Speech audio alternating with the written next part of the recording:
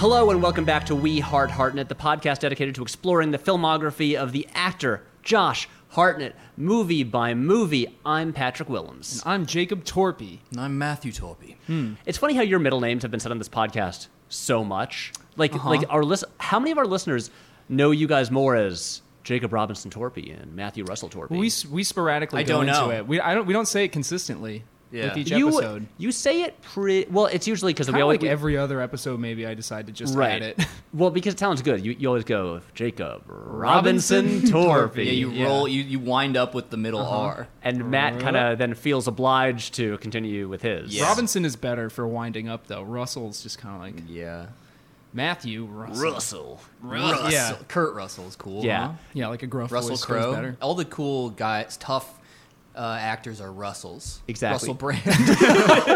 You immediately disrobed you there. The toughest of all men. Yeah. We should call you Matt Russ. Matt Russ. Yeah. Matt Russ Torp. Well, Mr. T. Yeah, Yeah, Mr. the T one and that I'm Junior trying to T. Still get. the best. Yeah. Which is also funny. And then our littler brother, Ben, his name is Benjamin Joseph Torpy, which is BJT, Yeah. a.k.a. the blowjob Torpy. Yeah. He's just sort of. And he would love it that we're starting to spread that Yeah, now. and he crawls around on his knees and just sort of purses his lips and looks for stray dicks like a suckling pig. There you go. Does Ben listen to this podcast? I don't No. think so. Ben doesn't listen to anything, as far as I'm aware. He's Ben pretty. can't hear. Can't be true. He's pretty detached though from any social media, at least social. He's media. not on social media, but he is online. Yeah. But he's like a Reddit lurker. That's Like the perfect way he to knows describe like him. a lot of weird esoterica from the Yeah. depths. Yeah, Ben's pretty online. Yeah, he's pretty but online. He's incognito, which is like probably the best way to be. Yeah. You know? Exactly. I don't know why. Again, I'll say it again. I don't know why I need a little digital thumbs up to give me that barest of a satisfied feeling that I Feels chase. so good though. Yeah, it fills my soul. You know what I realized today? Also, to totally reverse. Yeah. Like, you know, every now and again, for the most part, I'm like New York City, The greatest city in the world. the greatest Big Apple. damn city in the world. We're all taking bites out of it. I don't think that I don't think it changes me, but then but today is one of those many days of the week where I'm like I am just a worse person. What happened today, Matt? From living in New York City? Just my commuting Yeah. is so That can be tough. dispassionate and misanthropic in my brain. I fantasize about punching people in the back of the head all the time. I RoboCop sort of like scan crowds and judge people on how fast they're moving based on the severity of their disability or injury, Oh, no. and or like how old they are and stuff like that, and like Yeah. deem them worthy or not of my pity. Oh my god. And I don't know what to do about it, but it's real. well, that's everybody though on the subway in their own version. Well, it's this battle between good and evil, essentially. Not me, because I don't have a daily commute, so I'm just feel really nice about everybody. I look around with like a rose-colored glasses RoboCop scan and thinking like, who will be my new friend? Yeah. Every stranger is a friend I haven't met yet is Pat's whole... He lives by that, Exactly. which is wild, because he gets to just sort of... The subway is just part of his daily transportation. It's not a required I encountered aspect. so many potential day. best friends just on my way here. Yeah, I are you my loved it. friend? Are you my friend? Because it helps to wake up at, and just like get to just sit down and eat Cocoa Krispies or whatever the fuck. That's what I eat. And the best cereal. and A do crackling fresh bowl do of your Rice quote unquote Cocoa work, which is Krispies. like keep abreast of all the fun TV shows you wanted to watch anyway. I get up at the same time as you. No, I know you do. And we say this, and I'm also going to go home and not sleep. I know. Pat has Pat, like you actually a work more way stressful harder next than couple me. days than me or Matt. I'm shitty. I like to gonna be shit on great. friends, but that's just we're just Joshuaing each other, Joshua Hartning each other. Yeah. So how often do you think Josh's friends josh him? Oh man, how many times do you think they josh him and say just joshing you and laugh at him? And then he throws his head back and chuckles and is like, "You got me again." Yeah, His Minneapolis buddies. So this is a podcast about Josh Hartnett, as you could Yes. tell from our conversation so far. So guys, Jake, you were away over the weekend. I was also away over the weekend. I was away over the weekend. I was visiting Rachel's uncle. How Rachel is my Jake's wife. wife. It's my wife. Yeah, if you haven't been It's legal. if you haven't It's listened lately, legally documented. yeah, Jake No way spent a out. bunch of money and had a big party, and now there's a ring on his finger. Yeah. And like I said before, they're Horcruxes. I don't want to keep referencing Harry Potter. They're Horcruxes, my ring? Yeah, but there is a piece of your soul in each other's. Yeah, So That's these- true. To destroy them, and then you will dissipate in a burst of energy. Yeah, it's all based on a lot of actual like mistrust and Yeah, Exactly. Jake And got evil. married in a quote unquote Catholic church, but there were Jesuits there, and they chanted around a big crystal, and let's just say that church is built over something. And that's a something. hell pit, hell circle. Hell mouth, exactly. Hell mouth. hell circle. So you can infer what you want from that. Fuck, But whatever. anyway, but you and your wife were wife. away this weekend. Yeah, we went to visit her uncle, who actually lives in the Hamptons, and it was fancy as fuck. It's exactly what you'd think it would be. I'd never been out there before. Neither have I. It's beautiful. Why don't we own homes in the Hamptons? I don't know because Guys, it's let's get those definitely Patreon accessible bucks for us. go flowing. So guys, up the so guys, donations. if look, if you want to help us get a home in the Hamptons, just the Patreon is Get patreon.com/Patrick the boys H. Willems. into the Hamptons. Yeah, wait, should we just the kickstart boys that? in the Hamptons. And if we reach that monthly fee where we have enough to sustain all three of us living in the Hamptons continuously, in separate homes, maybe we'll send you a hand-drawn comic. really late, of Josh Hartnett. that we did hastily when we remembered we had to. And while we were drunk, because we'll be drinking a lot of rosé. A Exactly. lot of rosé. That Also- canned rosé that I became You a guys fan will quit of. your jobs because you'll be out in the Hamptons full time, and so we'll get to podcast Getting more. I paid guess. for it. You know what it's gonna be Yeah. though? It's just gonna turn into the Beals of Grey Gardens, where we're gonna I'm gonna just be wearing like scarves made out of towels around my head, like stitched together blankets and washcloths and stuff. And I'm Dancing just to like, show tunes that aren't playing. yeah. And this French guy's filming me like, so what do you do in your day to day? And I'm like, I'm friends with a raccoon. And then I get my next e-wallet filled with Patreon bucks So to buy more canned rosé. and more headscarves. so Jake, is that what your weekend was like? I actually saw the Grey Garden House. Really? Yeah. Oh, hell you yeah. You can bike right around pretty easily. Did they out there, keep so- it dilapidated or have they redone Oh, it? it's actually it's in the process of getting renovated right now. So I was biking past it, and Rachel's aunt pointed it out to me, and she's like, "Oh, it's the Grey Gardens house," and it's just being built right up now. Those it two looks like a women skeleton are of a dead, house, right? Yes, Okay. pretty sure. Wow. So do you think that house is going to be real expensive, or does someone own it now, or is it just It's hard to for tell sale? which No way idea. its fame would take it as something undesirable or desirable. Guys, what if Josh Desirable. Hartnett bought it? Whoa, wouldn't that be interesting? Yeah, and then renamed it Josh Gardens. Josh Gardens. I'm Hardens. Look, these will get worse the more I do them. Yeah. And we're all just drinking water. Except Matt, he's drinking a Skyliner IPA. Hello and welcome to the Thinking Man's podcast, Joshua Hartnett, where we get our jeweler's loops on and we take a look at the multifaceted beauty that is stuck between stations. Oh, See, yes. that's the thing. The reason we are just spewing verbal shit from our mouths, Hey. and I was talking we about are- my weekend. We are radically off topic, is because there's not a lot to say about the movie that we're supposed to talk about today. So I am padding this episode out.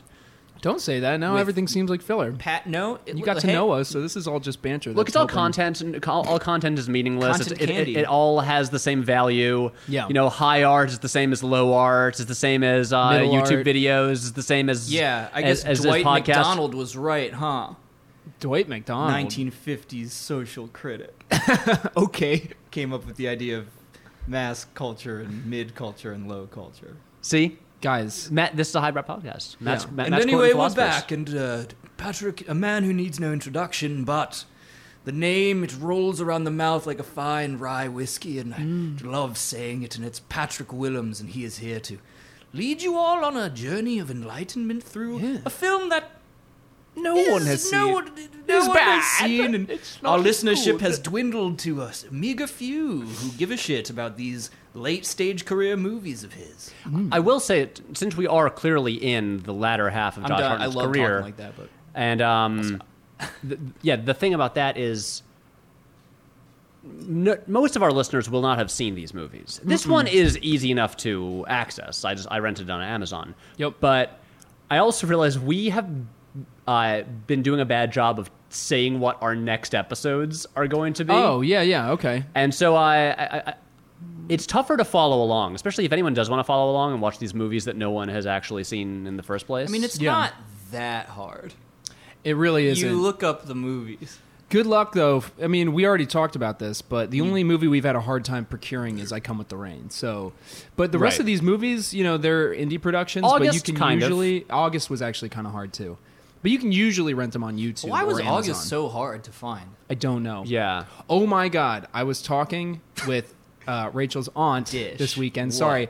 And she at one point in her career was basically Josh Hartnett from the movie August. It was crazy. I thought you were going to say she was like Josh Hartnett's Was him. manager, or if she Or knew no. Josh girlfriend. Hartnett. Oh, that'd be crazy. She just casually mentioned Wait, that. Yeah. wait, did David Bowie buy her out? Yes. So she's like the character. No, your company. it looks really cool and shit. Wow.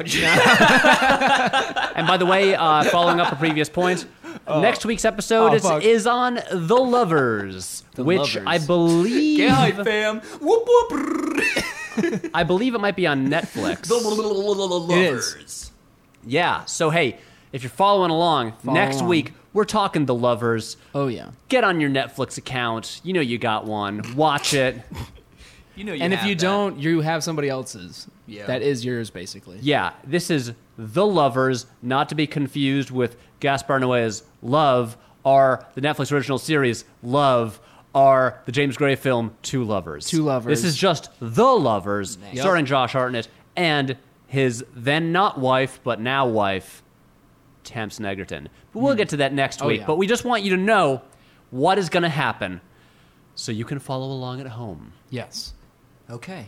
But we're not talking about that. We're not now- talking about that. Wait, We're talking about We're talking about Jake's wife's aunt, who was once kind of Josh Hartnett from a movie. She basically had a small point in her career where she was the go-between between .com startup companies and financiers and helping startup companies go public.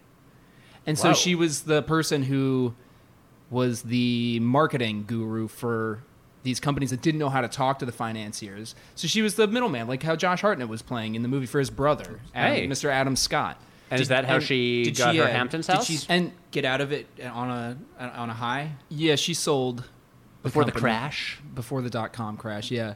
But it was just funny because as she was telling me about this, it was actually really interesting to hear. But as she was talking to me, the thought popped, it slowly faded into my brain. I was just like, "You're like Josh Hartnett from the movie August." Did you say and that I to didn't her? say it out loud because You it should've. would have taken so long to explain Yeah. what I was talking That's about. a long journey. It So was you just may not very know this weird. about me, but in my spare time, I co-host a podcast. It's about an actor, Josh Hartnett. Do you know who Josh Hartnett is? No, let me explain who he Yeah. is. And let me explain his career to you because he was once in this movie called August. August, which is one of the least well-known movies that he's in. So And this has been 15 minutes of explaining that your job was kind of like a guy in a movie once.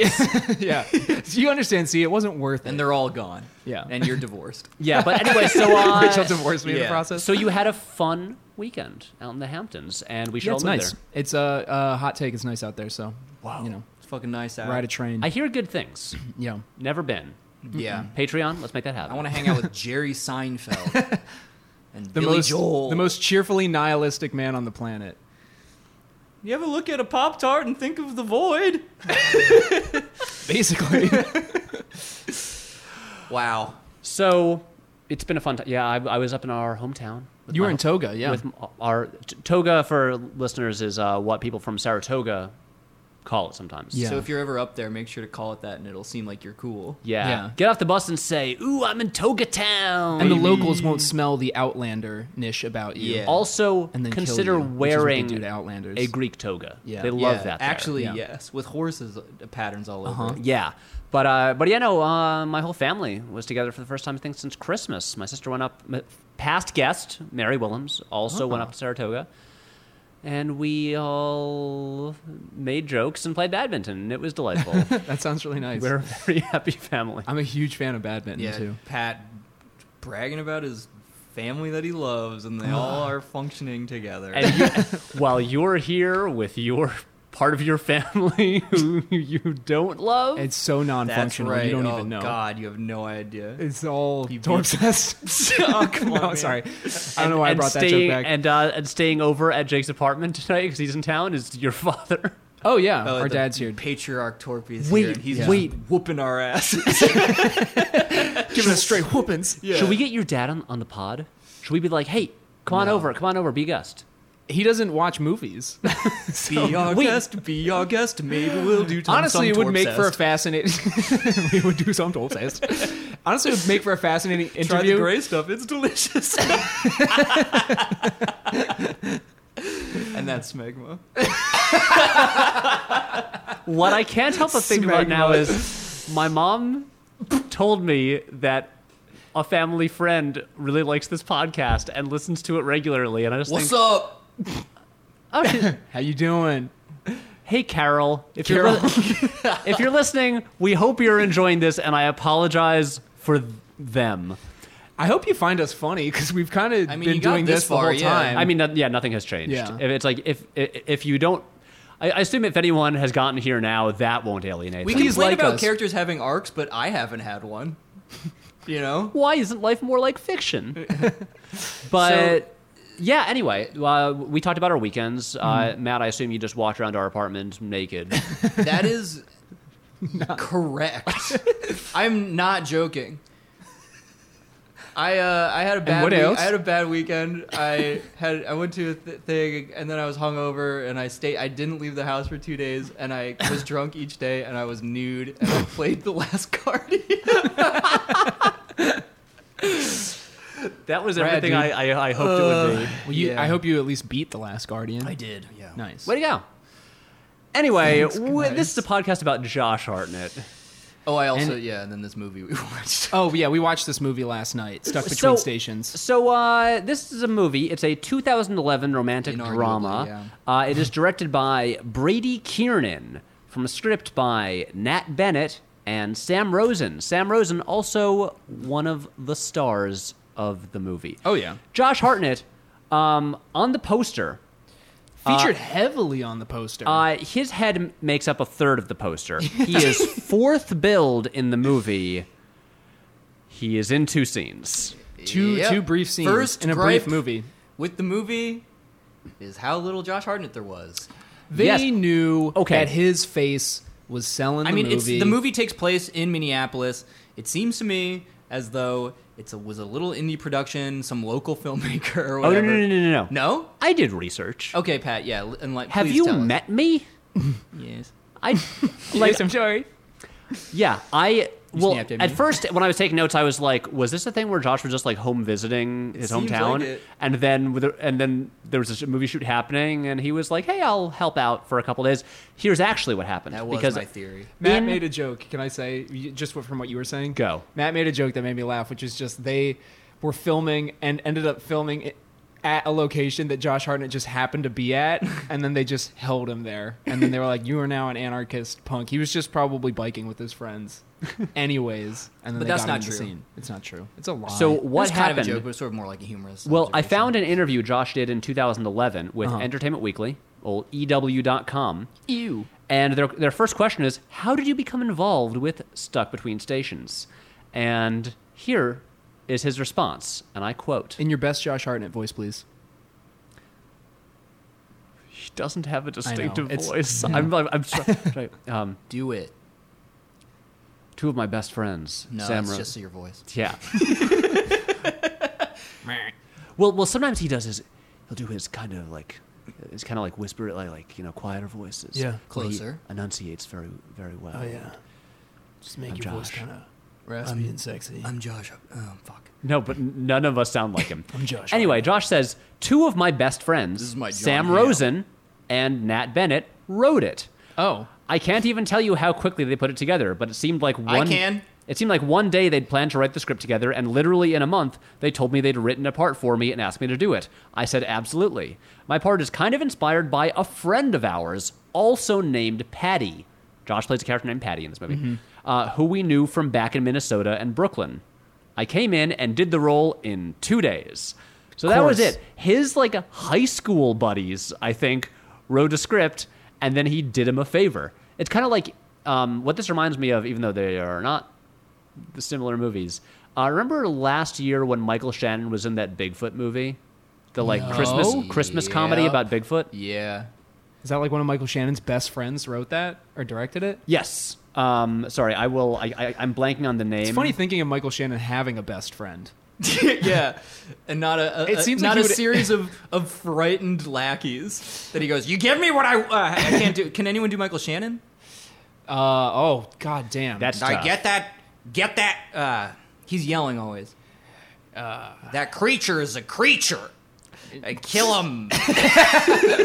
You're getting And there. that was The Shape of Water. that was the Academy Award nominated performance of The Shape of Water. That thing over there. That thing over there. You think it- that's created in God's image? Oh, that's not bad, Jake. Not yet. Oh, you're Fuck. losing. You complimented me too soon. Yeah, the praising. I can't praise you. I always lead by criticism. the lines I just always think of are like This him thing on shouting, like Amazon. "I will find him." Yeah, I will find him. Oh, Your fingers stink. Fuck you, Superman. so the movie is called Pottersville. It is. Okay, so this is a podcast about Michael Shannon. We're talking about Pottersville. The synopsis is: Maynard is a beloved local businessman who is mistaken for the legendary Bigfoot during an inebriated romp through town in a makeshift gorilla costume. Honestly, Michael Shannon didn't need the gorilla costume. The sighting, like Bigfoot. the sighting set off an international Bigfoot media spectacle and a windfall of tourism dollars for a simple American town hit by hard times. It is apparently not a good movie, although it has a bunch of other notable actors in it. But Didn't Bobcat Goldthwait do a Bigfoot like pseudo documentary? It was called Yes. Willow Creek. Yep. Yeah. It was Is that great. any good? Yeah. Check that out if if you want Bigfoot content. there you go. Everyone's into that Bigfoot content. But what, no, no, no. the- Bigfoot stomp. But basically- that that was good, It's okay. though. I liked what you were doing. It was a Smith song. Can someone say guys. something nice to me? I'm, You're really handsome. Matt, put a shirt on. I'm not wearing a shirt. You're not helping your case. I'm not wearing a shirt. I'm the only one drinking. This is your 5th banana today. You ate so many I bananas. heard potassium made your bones hurt less.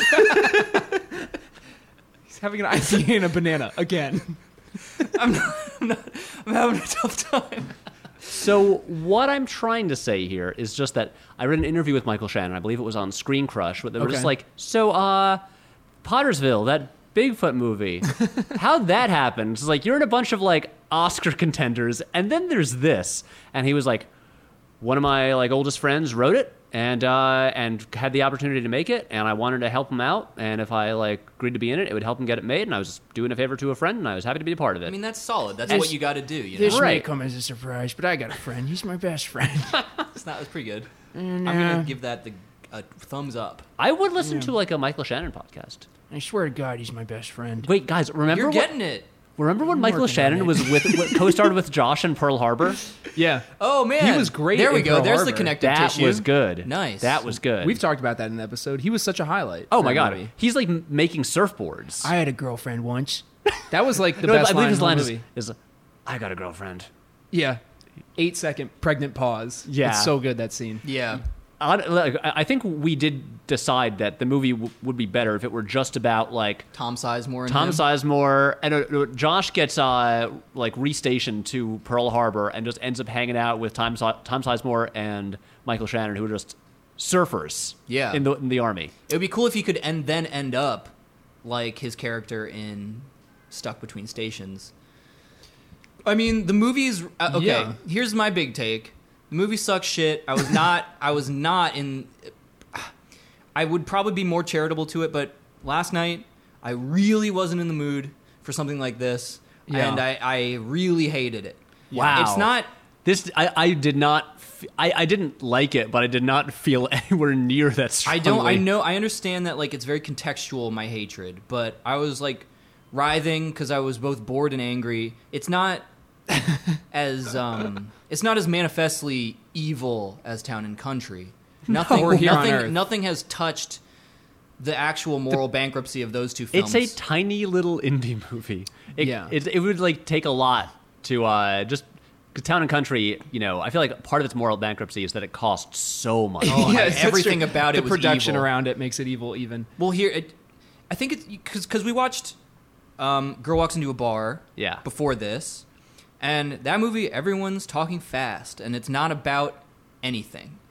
This movie, imagine if there were less skilled actors talking slowly about nothing. So And that's sort of like where it's downshifted to what ones with the high octane fuel of A Girl Walks Into a Bar has now downshifted to an even more local, slow paced, boring, and meaningless story yeah. that also has immense pretensions of social commentary. Can I Immense. Read- Thank you. Yeah. can I just because our listeners have not watched this movie. Let's I think talk that's about a the safe synopsis. bet. Let me just on Wikipedia, they don't even have a full plot synopsis. They just have a one paragraph little plot summary here. It says, a decade after they graduated from high school and went their separate ways, Casper, played by Sam Rosen, co-writer of the movie, a soldier haunted by the horrors of war. Haunted. And Rebecca, played by Zoe Lister-Jones, a whip-smart... Why did they write whip-smart? I call her Zoe Listerine Jones. Because she's so fresh. Clever. A whip-smart graduate student with a shaky future reunite by chance and get to know each other over the course of an accidental tour of the little-known underbelly of Minneapolis. This doesn't seem like the underbelly of Minneapolis. No. The evening's odyssey includes a bar fight, a house party, a punk rock circus, a spontaneous burglary, a home Casper did not know he had, and a cast of strange characters, unexpected allies, and disappointing friends. Wow. Boy, this sounds so much more Doesn't this sound hijinksy fun? and sillier than it really I is. mean, well, that sounds like it was just what was on like the back of the DVD case. yeah. This sounds like it was After Hours, the Martin Scorsese movie, but it's It sounds definitely like that, not. but really, I feel like the movie is just trying to be Before Sunrise. Yep. Yep, It thank is- you. I just kept thinking how much I wanted to watch Before Sunrise while I was Yeah. watching this. I was like, that movie, for another movie about two people aimlessly wandering around and having a lot of conversations that veer towards being kind of pretentious, I like the characters and it's romantic, and I love the ending when they finally have that moment on the train, right as they part ways. Yeah. It's like the guys I who don't know how you could do it so the same and wrong. What I kept thinking about is because I haven't watched Before Sunrise in a while. Right. And it's probably the one of those of that trilogy I've seen least recently. And I was watching this thinking like, what is this not doing that Before Sunrise did? Like, why did that work and this doesn't work? likable characters, good realistic dialogue, far more interesting setting, way more honed in on the two people. Yep. The minor run-ins with other locals, more believable. Mm-hmm. That's pretty much it. More visually interesting. I will More say, like, skilled and adept director. Yeah. There's this is still one of those movies that I'm gonna again quote past guest Michael Curran with what he said What's up, Mike? about Blow Dry, which is that I think the bones are there. I think with this general premise, it could totally work. And, and there is something that like the whole and maybe this is just because I'm someone who still sees a lot of people from high school and Right. goes back to my hometown a lot. Just the idea of like the 10-year gap between like high school and adult time and stuff like that, and you know, returning to your town and like running into people from that you had known years ago. That is always just inherently a little bit interesting to me. I Yeah. think there's a lot of story potential It's there. also inherently relatable. Right. And the movie doesn't do a lot with it, but I think, but using that's the it- problem. Right. But again, it's a thing where I'm just like, I think this could work. Yeah, you're right. This well, even when you were reading that like, you know, pseudo list, like that pseudo description, you know, all of that stuff is totally fine material for a great movie. You know, like that's what's even more frustrating is that, like, if the bones are there and it falls on its face this hard, in my opinion, then that's you really. It's like burning soup. You know what else It's the difference just like is? you fucked up an easy thing, man. We're talking about why Before Sunrise potentially worked and this one didn't. And we can talk about this a little bit more when we get to the end of the movie. But this movie veers in much, much darker territory. Unearned and that feels dark unearned territory. and forced and weird. And Before Sunrise is still just Surprisingly- a lovely date. The whole movie is just one lovely date. Like Yeah, where but But very I little hated it happens. before that turn. That turn just finally was that's like true. Me was and Matt just were like already that hating it, final, just like lowering the coffin lid on it. It's you know? true. See, and we'll get to that thing that you're referring to, but I just thought I was just bored, and then that happened, and I was just like, "What?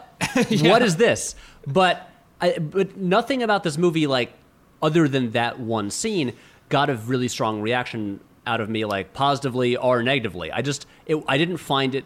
I just found it like middling. I thought it was just a mediocre film Yeah. with just that wasn't truly terrible and didn't have anything notably good. You know what else really, really irked me What? about the movie as well? And Matt, I'm sure you'd agree, is that I think this is a movie that prides itself in the naturalness of its dialogue and the banter between the characters and sort of like the loose, whatever it is, mumblecore nature of everything.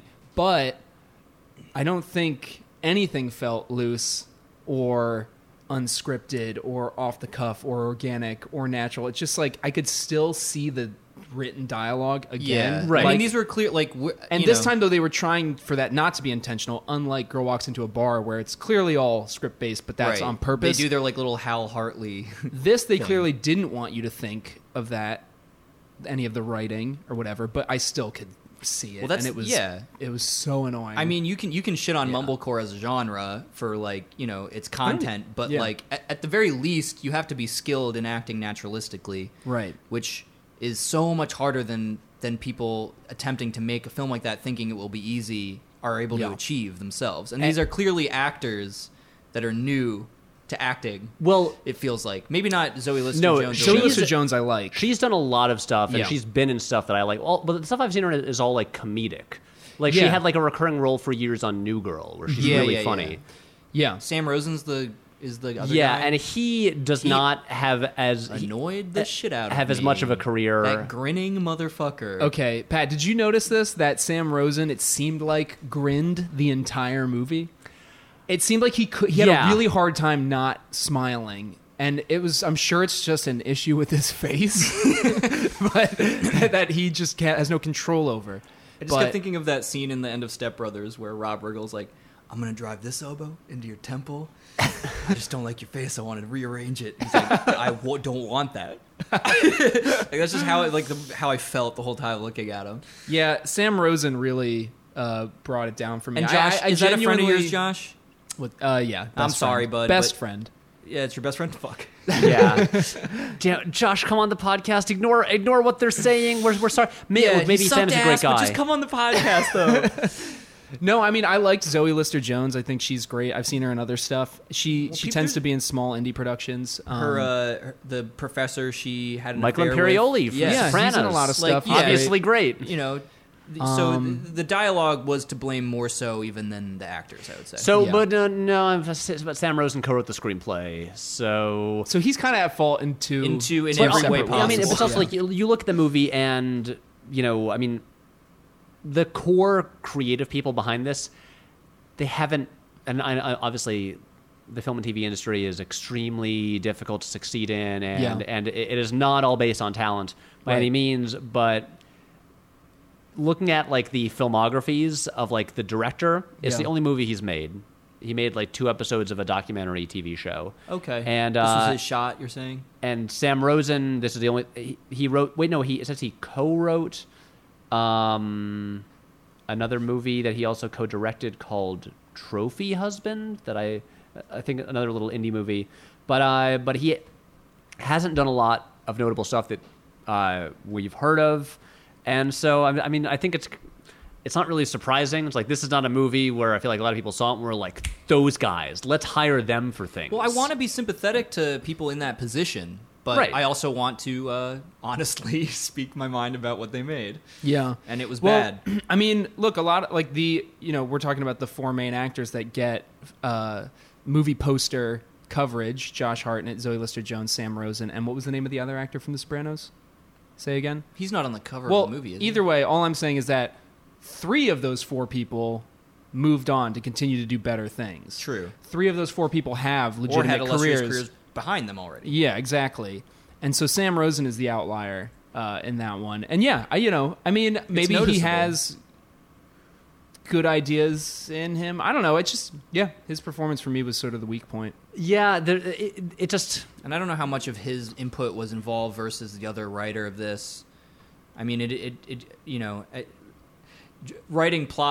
talking about plot holes recently, and people arguing a lot about quality of writing. Like, this truly feels like that is the thing at issue here. Oh, yeah. Like, what people are saying and doing is not interesting. Can we talk a little bit about cute. what people are saying and doing? Yeah, Can we talk about how they met the two main characters? there's Because a- that's yes, the first There's a really ridiculous scene in the movie. fun meet cute. Well, Yeah. I mean, no, the movie begins With them separate. separate. Yeah. Yeah, it has them, like, it shows... Yeah, I mean, Why are they doing the fucking split screen the whole time? Okay, I didn't okay. mind that. All right, No, all right. that annoyed me. All right. That is one of the only, like, in terms of technical craft, that we'll get to the split screens. Okay, yeah. But it I'm begins. glad you didn't It like begins it. with these two people separately. This one guy, he's like riding a bike. He's like He just seems kind of bummed out, like he's like, directionless. He like arrives back at a house. Casper is the character's name. Played by Sam Rosen. He takes a can of beer out, and there's this shot where you see him picks up the can of beer and starts shaking it while walking, and then it cuts Right. away, and I was like, why is he shaking up a beer? That's a bad idea. But then it cuts back, and then he just like puts up like builds a little pyramid of beer cans, and he's shooting them with a BB gun. Yep. And so he's not doing a lot. And then it has her, and this is a part that seems... she gets this voicemail. She's like a Yeah. grad student. We get that sense. Yep. And she gets a voicemail from a woman who it seems like initially it's about a job, but then starts insinuating that she has had An affair with her husband. husband. Yeah. And also this is probably me being a dummy, so tell me if it is. At first, when she got this voicemail, I did not even realize that the voicemail that was it Rebecca or Right. Becky, Becky. As she was known in high school, that Rebecca receives, I didn't know it was from the wife of the guy she had an affair with. I didn't either. Well, I thought it was just like a person who was going to hire her for this job who had been told something and then started insinuating a lot of stuff in a voicemail, and I was like, whoa, even if you just like heard a rumor or whatever, this is really intense for a voice to drop in a voicemail. so you didn't know it was like a personal beef with this girl, and that it was her husband that she No, was talking about. It was just I- like, I heard you were cheating on somebody. Right. And I we don't have take evidence. Dirty adulteresses into Yeah. our offices. Yeah, Exactly. but it was That's what I thought personal. as well. Okay. It took a second follow-up conversation with her and the guy on the phone for me to then put two and two together. Yes, where she was like, your wife is like leaving me voicemails. Yeah, that wasn't clear Where's to me. my But then pewter? But then basically they end up at the same bar, and this is the part that I want to talk about. Yes. Because the bar that they end up at, it's First Avenue from Purple Rain. It is? Yes. First Avenue is like the club where Prince would perform in Minneapolis, Well- and it was the one where they filmed all the performances in Purple Rain. That's Wow. awesome. That's kind of Yeah, cool. And here's I what- got to and when I didn't recognize it, but when they said First Avenue, I was like, if nothing else, I'm excited because this movie has a Purple Rain connection. Pat is very pretty big wild. into Prince. Hey, there's another Prince connection at a little later, too. There is. Yeah, one of the douchey friends of Zoe Lister-Jones gets really mad. They're trying to get to the next location. The next location is Paisley Is Park. Paisley Park. Yeah. Oh, And he right, goes, yeah. Are you going to get in the car? We're going to go to fucking Paisley Park now. Are you getting in the car or not? Wait, no, But wait, I wrote it down because it's my favorite line of the movie. Come on, Becky, we're going to Paisley Park. Yeah. Oh my God, Becky. So these are the types of friends that she's hanging out with. Well, hold on. Can I just say that Yeah. the frustration too with this is that like I'm always pleased to see less filmed in cities and locations featured proudly by Yeah. their inhabitants. You know, obviously starting it at Avenue 1 or whatever is like First Avenue. First Avenue. God fucking damn it, Matt. They're spitting on the grave of Prince. Shit. You know, they're trying to like showcase the city. It then devolves into just moody split screen shots of Oh, yeah. traffic. But Actually, that makes me like whatever itinerary Zoe Lister-Jones and her friends had to begin with, because it seems like then They're going like they a were doing best like a of Prince yeah. locale tour of Minneapolis. yeah. So anyway, whatever. It bums me out. Like Yeah. again, I'm rooting for the idea of this person, these directors, but not what they made. Yeah, exactly. So yeah. Anyways, Sam Rosen is sitting at the bar because he is a aimless man with a malaise in his heart, and he is drinking whiskey, and he's sitting there. And so Zoe Lister-Jones is playing pool behind him, and she has a friend who it's unclear for a moment whether or not it's her boyfriend. But anyways, he's just this aggressive, jacked up dude. He's like picking her up with And one arm. he's hitting pool cues and scoring shots, and I don't know billiard terms. Well- and she makes a shot, right? And she misses, and then he just like scoops her up and holds her up in the air. Yeah, but you're making it seem like this is strange. Like what was strange to me about the scene was that Casper is drinking. He looks back. He sees Becky Fine. He knows who she Yeah. is. You find out later. Yeah. But like, at first it's just like boy and girl, their eyes meet across the bar. Yeah. And he's like, oh, he's like, this person's attractive. Like I'm gonna down my shot and I'm gonna go over and talk to her. Yeah. And then he turns around, and that like sort of jock dude picks her up and is like, yeah, fuck yeah, like made another shot. I'm beating you at Woo! pool. And she's like, put me down, Yeah, and she's like, stop it. And then I thought Casper just turned around and was sad and is like, that's obviously her boyfriend. Yeah. I guess I can't go over there. But Yeah. what he does instead is so much more insane and already a stupid, again, contrivance, to use a word Yeah. that's been used today a lot. He just beats him up.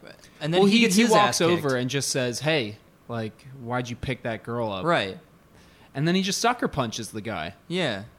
On the assumption that he's like mildly assaulting her.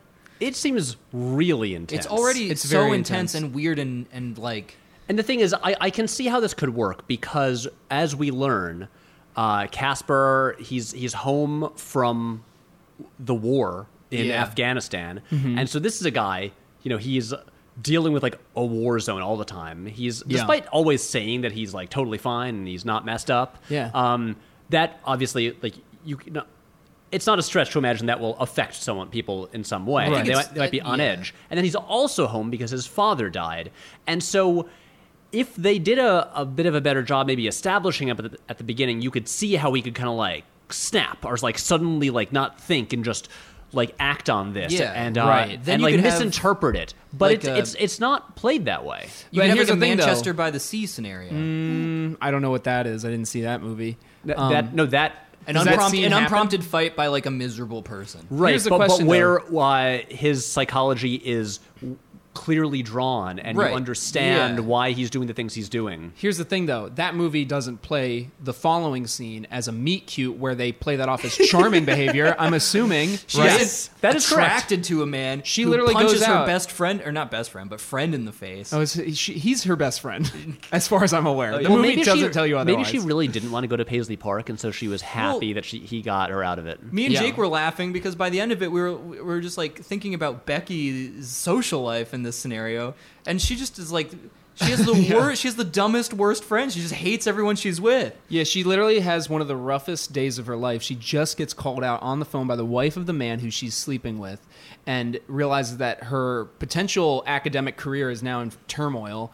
And that's when you call your friends, like your go-to friends, when you need to like share that stuff. She doesn't mention it at all to Not them. some and random instead- bros you know. Yeah, they're douchey bros that like pick her up and toss her around and get mad at her really easily. when He's she a doesn't- Marine? Well, yeah. Semper Fi, He's a bro. Marine. That is Yeah. true. He does say Semper Fi, bro. But the whole point of that is that like, Oh, no, wait. Sorry.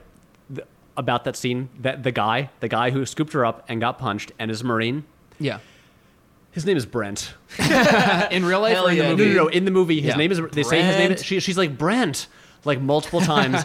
And this is just a funny thing to me personally, because for years in videos that we would make, if there was just an annoying or obnoxious character, I would just always name him just someone unlikable. I would always name him Brent. I think Jake played Brent in one video. I did. I played Brent in a horror and you died. Video, You yeah. got, like, I get my stabbed in the throat neck slit. or whatever. Yeah. We kill Brents. And so kill the fact Brents that up I in have here. always used Brents to be the name of an insufferable character, and then this guy is named Brent made me Yeah.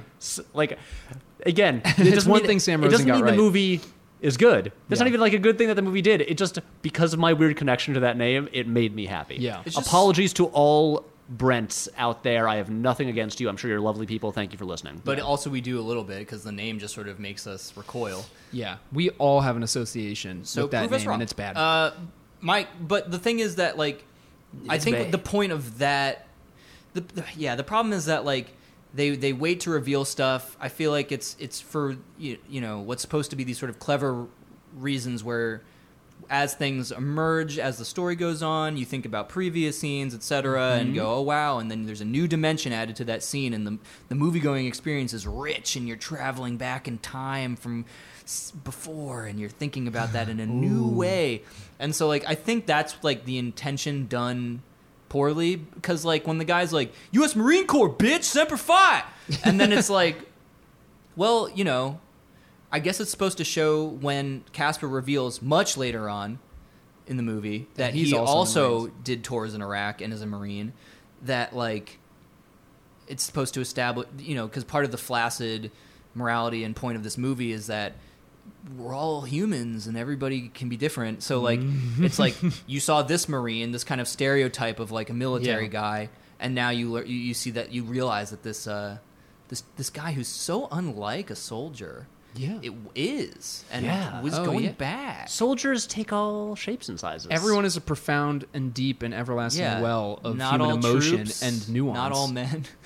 It's Yeah. just like one of these, like, kind of like all-encompassing dumb statements, sort of, that the movie's making. But you know what Casper could have done, and not to just sort of do a counterfactual, but the guy could have been like U.S. Marine Corps, and then Casper could have just been like, yeah, like, Me too, bro. me too, like, I, you know, blah blah blah company, like, whatever, I don't know Yeah. terms, but, like, they could have immediately bonded, because that's, like, a pretty serious thing to connect over. Yeah, and then he would have de-escalated the situation, which he psychotically seemed intent on maintaining Hurting the that guy. escalated like level that it was at. Yeah. Which is the dude comes out of the bar. So he punches this guy, then gets his ass kicked by the dude and his friends. Then he gets kicked out of the bar and is just sitting there sucking on a brewski and using it to swill all the rest of the blood out of his mouth. And he's talking on his cell On his phone cell with his phone. friend about how, like, Becky Fine from high school. Yeah, she's was in the this bar. And he's grinning like an idiot. And then Becky Fine comes out of the bar. And this is also the first part where, you know, it's not relatable anymore. I don't understand why this is starting to be a romance. She comes out and, like, looks at this guy that she doesn't know. He recognized her, but she doesn't recognize him yet. A guy who's basically a stranger to her, who punched her friend and got in a fight and kicked out, and then just walks casually up to him like she's not going to get attacked. Like, I would be, if I was in her shoes, I would be avoiding this guy at all costs, and I would probably have peeked out of the bar Especially to make when sure you that he learn was her gone. history. Yeah. Whatever. So, anyways, she walks out and she's like, "What was that all about? That's crazy. That's crazy. You okay? Are your fists strong or Yeah. something? That's cool. I don't know. How you doing? You look like you could use some help." And he's like, "I don't need any help. What are you talking about?" Yeah, also, their rapport is bad the whole time. Yeah. Yeah. But then it comes out that he's like, "I know you," and then they play this scene a little longer than they He should. also, and he remembers, he just lists so many things about her 40 from, like, facts. elementary school through high school, like, to a creepy degree. Yeah, something Yeah. a serial killer would do. Yet another red flag. If you didn't need a red flag that should already have you on your feet before violence, but Yeah. violence happened Right. before this. So it's like, wait, you've been watching me my whole terrible. life, and now you're coming in and attacking men who like, make physical contact with me? Yep. Like- and then tell me 50 facts about myself. Right. So we'll see. The thing, the more we talk about this, the thing Yeah. that I'm realizing is, again, I'm just thinking of, like, ways this movie could work. Yeah. And if you want to play this in a way where is these two people who are, like, damaged in different ways, like him Right. from war and his father dying, her, I mean, Her from a thing we'll talk about later. yes, exactly, and also which leads her to, like, you know, have, like, you know, fuck Yeah. up her life by having an affair with, like, her. What it's like her Academic advisor. advisor, like, 'cause yeah. she's in grad school. The guy, like, Yeah. with, like, she's doing her dissertation or whatever. Right. Yeah. But She's trying to be a English department guy. Or right, but person. these people are end up being drawn together. I would not also try to make that movie a charming before sunrise, like one night kind of like romance. Yeah. I would like stretch it out over some more time because like these people are messed up in different ways and they're going to have their ups and downs. Yeah. And We're When gonna did need Before more than an Sunrise come afternoon. out? Or when did when did that come out? 1990? no, it wasn't. 1991? No, it wasn't that early. It was like I think mid-90s. Okay, so they certainly. I mean, they were so obviously like enamored of that. 1995. You're right. Yeah, that framing Literally device. mid-90s. I knew it. The 24 hours. I thought I could beat Pat at his own game. God damn it. Never. You never can. Once Not again, dates. Have Not you dates. met me? Yeah, Jake. I know. This is one of those things. Sometimes the apprentice wants to become the master, though. You know. We will dethrone you one day. Yes.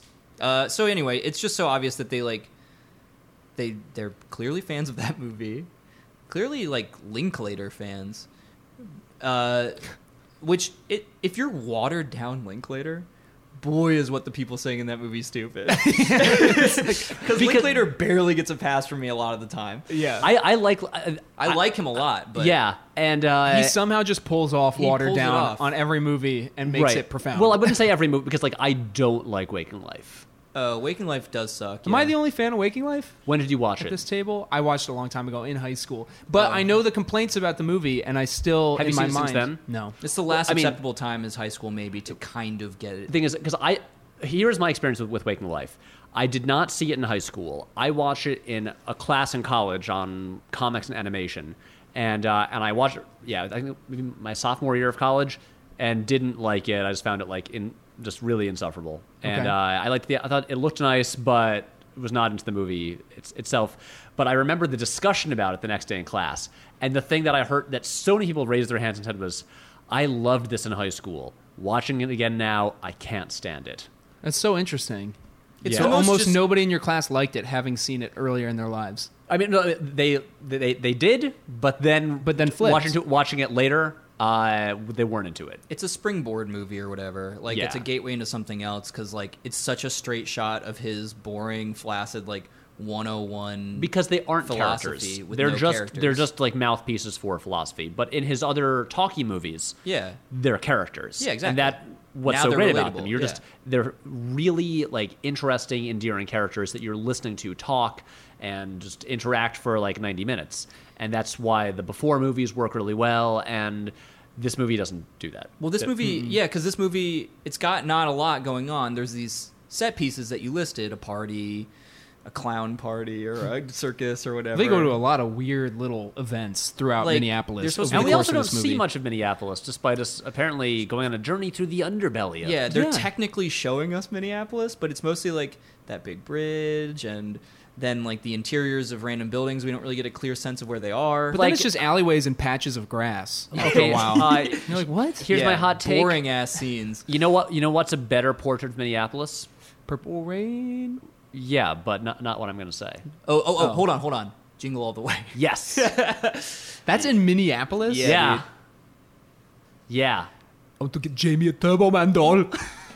Jamie, I'm your all-American father. Dad, you never come to my soccer games, so you gotta make it up to me for Christmas. It's my karate tournament. My karate tournament, Dad. Buy me a Turbo Man doll, or you don't love me. Okay. Jamie, please. I'll get the Turbo Man. I hope Sinbad doesn't show up and throw a wrench in these gears. I don't know what that voice was. A wrench in these gears. I loved it. That was great. Man, that's a good movie. Dude, when Sinbad says nobody likes you, Booster, and punches him in the head, I still laugh. I mean, Jingle All my the Way, I've said this many times before, but it is just a dark R-rated movie that somehow they managed to like whittle down to a PG rating. Yeah. It like the Wonderful. it is a truly dark movie. It is deeply really fucked is, up. yeah. I mean, now we're just going on a tangent, but whatever. I want to talk about Jingle All the Way. There's the scene in Jingle All the Way where Arnold and Sinbad they have a little like détente. And they like sit down at a bar together. Yeah. Right. They're They've at both like a been- diner, right? They both like failed. Yeah. And Sinbad, and remember, he's a mailman. He is like the blue collar guy. Right. He tried to deliver a bomb. Yeah. No, that's another scene that I will mention. But well, Arnold is like the pretty well off, guy. He's like upper class guy. Right. And they're having this conversation. Probably lives in St. Paul. Yeah. yeah.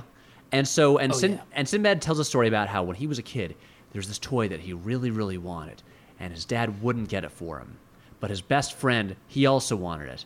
And his friend got that toy and ended up becoming a big success who made lots of money, and he didn't get the toy, and he became a mailman. And Arnold is like, oh my God, my son can't turn out like you. cannot be a mailman. I have to get him that toy. And so that is like the scene where they state the theme. And the theme is basically get your kid, like, your kids will turn out poorly if you don't give them what they want. Which it's obviously like, and I feel like that should mailman. It should be leaning into like hard satire there, because that is that's like a lesson that the toy companies would want you to think. Sure. Yeah. And then there's the scene where a bunch of cops are like trying to like corner Sinbad because I don't know, he like broke in somewhere, and he pulls out like a package from his mail bag, and he's like, I got a bomb. It's a bomb in here. Like, let me. Yeah. And he like puts the bomb. They all think it's a bomb, and he escapes because of that. But he's just faking it. It's not really a bomb. Right. And then it turned out it is a bomb. Right. And Yep. it's disguised as a Christmas present. This is a kid's movie in which someone actually mails a bomb disguised as a Christmas present, and it's played off as a joke. This is a dark, threatening world. This is a film noir. Yeah. Well, we don't know. Maybe one of the executive producers on that was just somebody from Milton Bradley. I mean, we don't know where the financing came for Jingle All the Way. I mean, honestly, like I feel like Hasbro. this should have been alongside Bad Santa or something, but then they were just like, actually, this could make a bit more money if we just like cut the fucks and just made it a PG. Was it just off the heels of like Kindergarten Cop or something? And they were like, he can do funny, but we still want it to be it's the family oriented. accent. Yeah. Because Arnold Schwarzenegger was one of those actors too that past a certain point in his career, like insisted on not doing dark characters anymore. Yeah, Which is why the Terminator had to be good in T2 versus the first one. He like made a decision at some point between those two films that he was only going to do that characters wasn't were, then, because he was still in a bunch of R-rated movies. I Really? mean, True Lies is rated R. But he's a good guy. He's a good guy. He's a good guy, and but he's thinking about his governorship. He's Right, looking well, down the road. But he's still in a bunch of R-rated Still on those movies, and because I remember but he was doing a bunch more family films because Yeah. there was Kindergarten Cop, and Jingle All the Way was 97, I believe, Okay. because lest we forget, his son in Jingle All the Way is Jake Lloyd, who would be Anakin Skywalker 2 years later. That's right. Oh. Yeah. Yeah, and that role that everyone loved him in.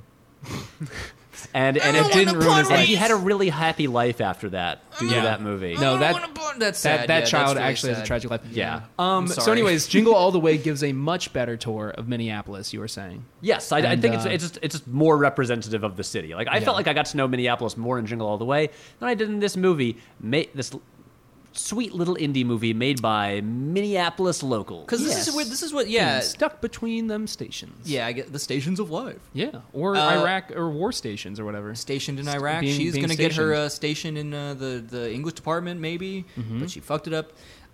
But I don't really. There's huge stretches of this movie that I have nothing to say about. Like Well- there's Yeah. like the house party. Well, you know what we should talk about, because we're almost an hour in. all right. Our boy Josh. Joshua Yes, Daniel let's talk about Josh. Hartnett. Because I perked up when he arrived, obviously because he is the titular subject of this podcast, but also because Titular. he is Oh my god. a slight jolt of energy. Yeah. Even though his character is pretty one note. Yeah. It's like pretty again he's a leftist. he's like Antifa or something. And he's a caricature. Yeah, he's not a just real person at cartoon. all. Right. He's saying you're being like butt fucked by Halliburton. Yeah, taking it in the ass by Halliburton. I'm like, Right. dude, come Yeah. on. He's just like, what's up, fucking arm of the state oppression, fucking Starbucks corporate bitch. But I like his first line. So Josh, like, gee, all right. Josh introduces is introduced Tone it into the down, movie dude. Yeah. peeing Yeah, that was outside. funny. So yeah, public urination. he And then looks cool. And then he shouts, Oh, "Casper yeah. the motherfucking ghost." Yeah, which, finally someone says the nickname I had already coined him with as I was watching it. Right. And Josh arrives and he's riding because he has a biker gang. Yeah, By they're biker just- gang, I mean cyclist gang. Right. Yeah. They're like the I mean, that's a real genre of human being, like a sort of hyper left, like almost like anarchist cycling Right. thing. Like that's I literally knew people like that in Bushwick. Of course. Who all lived in a big flop house, like that they giant loft thing that they rented, and they just all worked at a bike shop. Mm-hmm. And that apartment was disgusting. I don't doubt and it. Josh is basically one of those guys, and Yeah. he is not into Casper's decision to join the army. Nope. And is not very supportive of that. And honestly, not a lot happens. They kind of join They up. clearly had like a sort of friendly rivalry going on in high school. Casper Right. and Patty, aka Josh Hartnett. Patty. Yeah, I Patty. guess. Like, And so also- they rib each other, but it seems like a little friendly, like maybe almost like they were on like the same sports team or something in high school. You yeah, know? like they both diverged at one point in Yeah. that critical. Yeah, way. Josh Hartnett read the People's History of the United States too early, and then did a Yeah. hard He's left. read Howard Zinn. Yeah. Yeah, he's absolutely started turning into Timothy Chalamet's character Yeah. in Lady Bird. Oh, what do you do? No, Timothy Chalamet in Call Me by Your Name. Just what do you do during the summer? I just like to chill, go to the lake, transcribe music. It's like, okay, come on, dude. Why are you so handsome and all your Well, no, free because activities are awesome too? Because Timothy Chalamet's character in Call Me by Your Name is going to turn into like that incredibly cultured, young man of like leisure academics. Oh yeah. Whereas in Lady Bird, He just you sucks. can, You're right. you He's can have, more like Timothy you have an Chalamet edge from on Lady you where Bird. you aren't cultured, but you are like just extremely well read in like Murray Bookchin and like, you know what I mean? Like Yeah. Kropotkin and stuff like that. Yeah, you're right. He's more like Lady Bird Shao. But yeah, and so basically, Lady Shall. they get on like a bicycle. Hey, and they went up- Timothée Chalamet? Timothée? Can you please put me in Dune? Yes. Okay, thank you for getting this back on topic. Okay, if you've listened to past episodes, you will remember Timothée Chalamet apparently in talks to star in Denis Villeneuve's upcoming Dune adaptation, and Matt Torpy, biggest Dune fan I've ever met. Can I be in it? Also, and if you've seen the latest video, you'll know that he is one of the world's best just people when it comes to acting, like getting hit You can or hurt me. dying. And so we want Matt. He doesn't Hurt need a me, speaking Denis. role. Just let Matt be an extra who dies in Dune. Hashtag let Matt die in Dune. Guys, if anyone has any connections to... Hashtag to hurt me, Daddy Denis.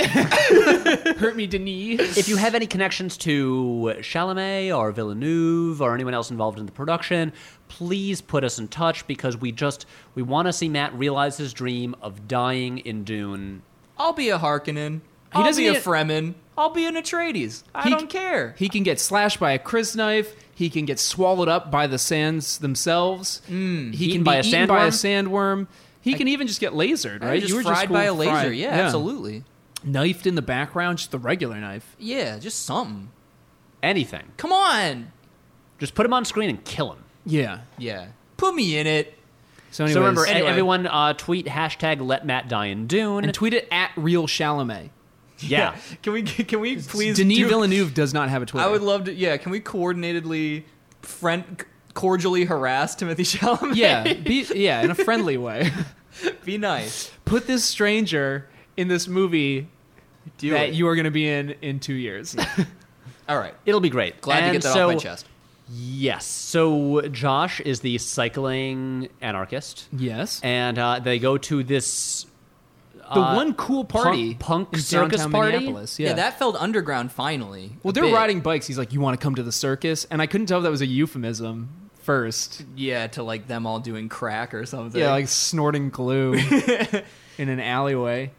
But then he takes him to an actual circus themed bar. Well, you know what else was annoying was that like in that scene where they finally go to the party, the last remaining precious seconds where Josh is on screen and he's drinking like wine out of like a fucking beaker or something.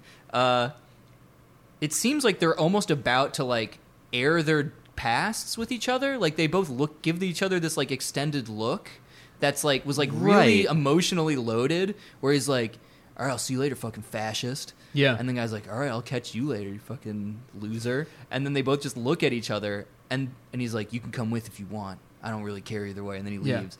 And then that's just the end of that. Yeah. And I guess that's supposed to be like show don't tell or something, But Josh is It's just all in out of his the eyes. movie. but then Josh is gone now for the rest of the movie, and it really just keeps getting worse. And it bums us out because Josh is good in his role. Yeah. He's a real like jolt of energy to the Yeah. movie. Yeah, and good on you, Josh. Like, you're a good friend. Like, I respect your decision to be in this thing. Once again, helping out small productions. you know, your dedication, to really marginal directors, to loyally working with directors, and to helping people in your circle of friends and family is admirable. And I'm sad to see you go. And I think Josh is perfectly fine. Yeah. He's He's serviceable. Best thing I can say for Josh, I would rather watch a movie about his character. Absolutely. Oh yeah, and look, Or Casper in War. that's true. I was hoping for a psychotic break with him. That was the Yeah. other thing that I was hoping. Well, actually, we're getting up to what is easily my favorite part of the movie. Oh, what's that? It's the heist scene. Just because I have a massive weakness for any heist scene. Anytime someone breaks into a place to steal a thing, I immediately get more interested. I didn't. I like know, it. but wasn't that scene so lame? It was so lame. I mean, it's less... Once again, it's also a testament to how psychotic Sam Rosen's character is. he should be, Yeah. but something is happening. Right. There is a character... it is like the only point in a movie where there is a clear goal and stakes. That's true. And something, That's true. and it's not them just sitting there saying dumb dialogue about nothing. Yeah. Something is happening, and I was Absolutely more engaged That's true. Okay, in that you're right. scene. And I'm not saying it's a good scene, but I think it's more entertaining than most of the scenes. My energy did perk ever so slightly at when the scene was being initiated. Yeah, and And they it- start pumping in that like light rock music instead of the typical like.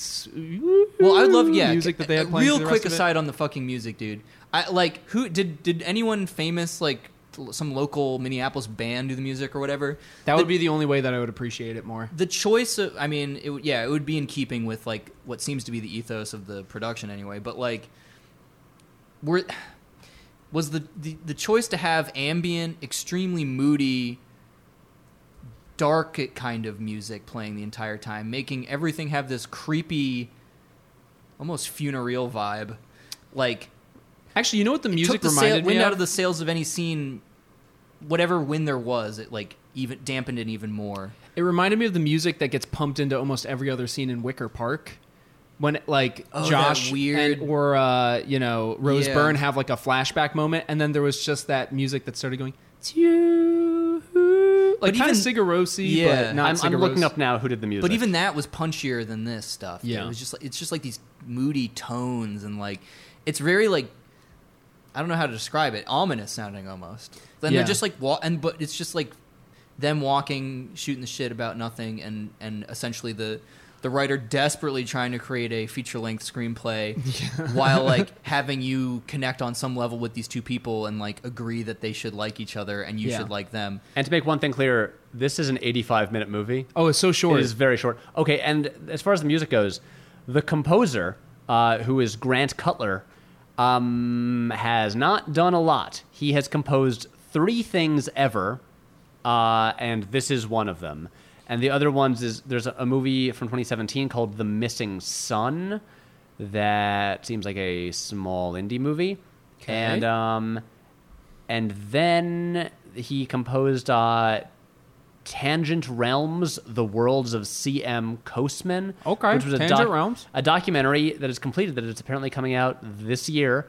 That seems pretty small. Basically, this composer has not done anything else that we have ever heard. The music Okay. was not bad. bad. It was just It was pumped in unnecessarily. it was a strange it was a strange type of music, and it was used a lot, and it was overlaid on scenes where it was really like just killing it even more. Yeah. So, anyways, that music.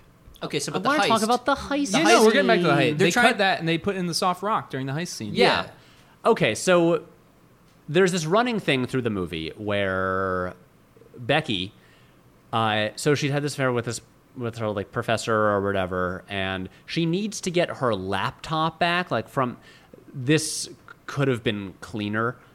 She wants to get her laptop back, which is apparently like in his office.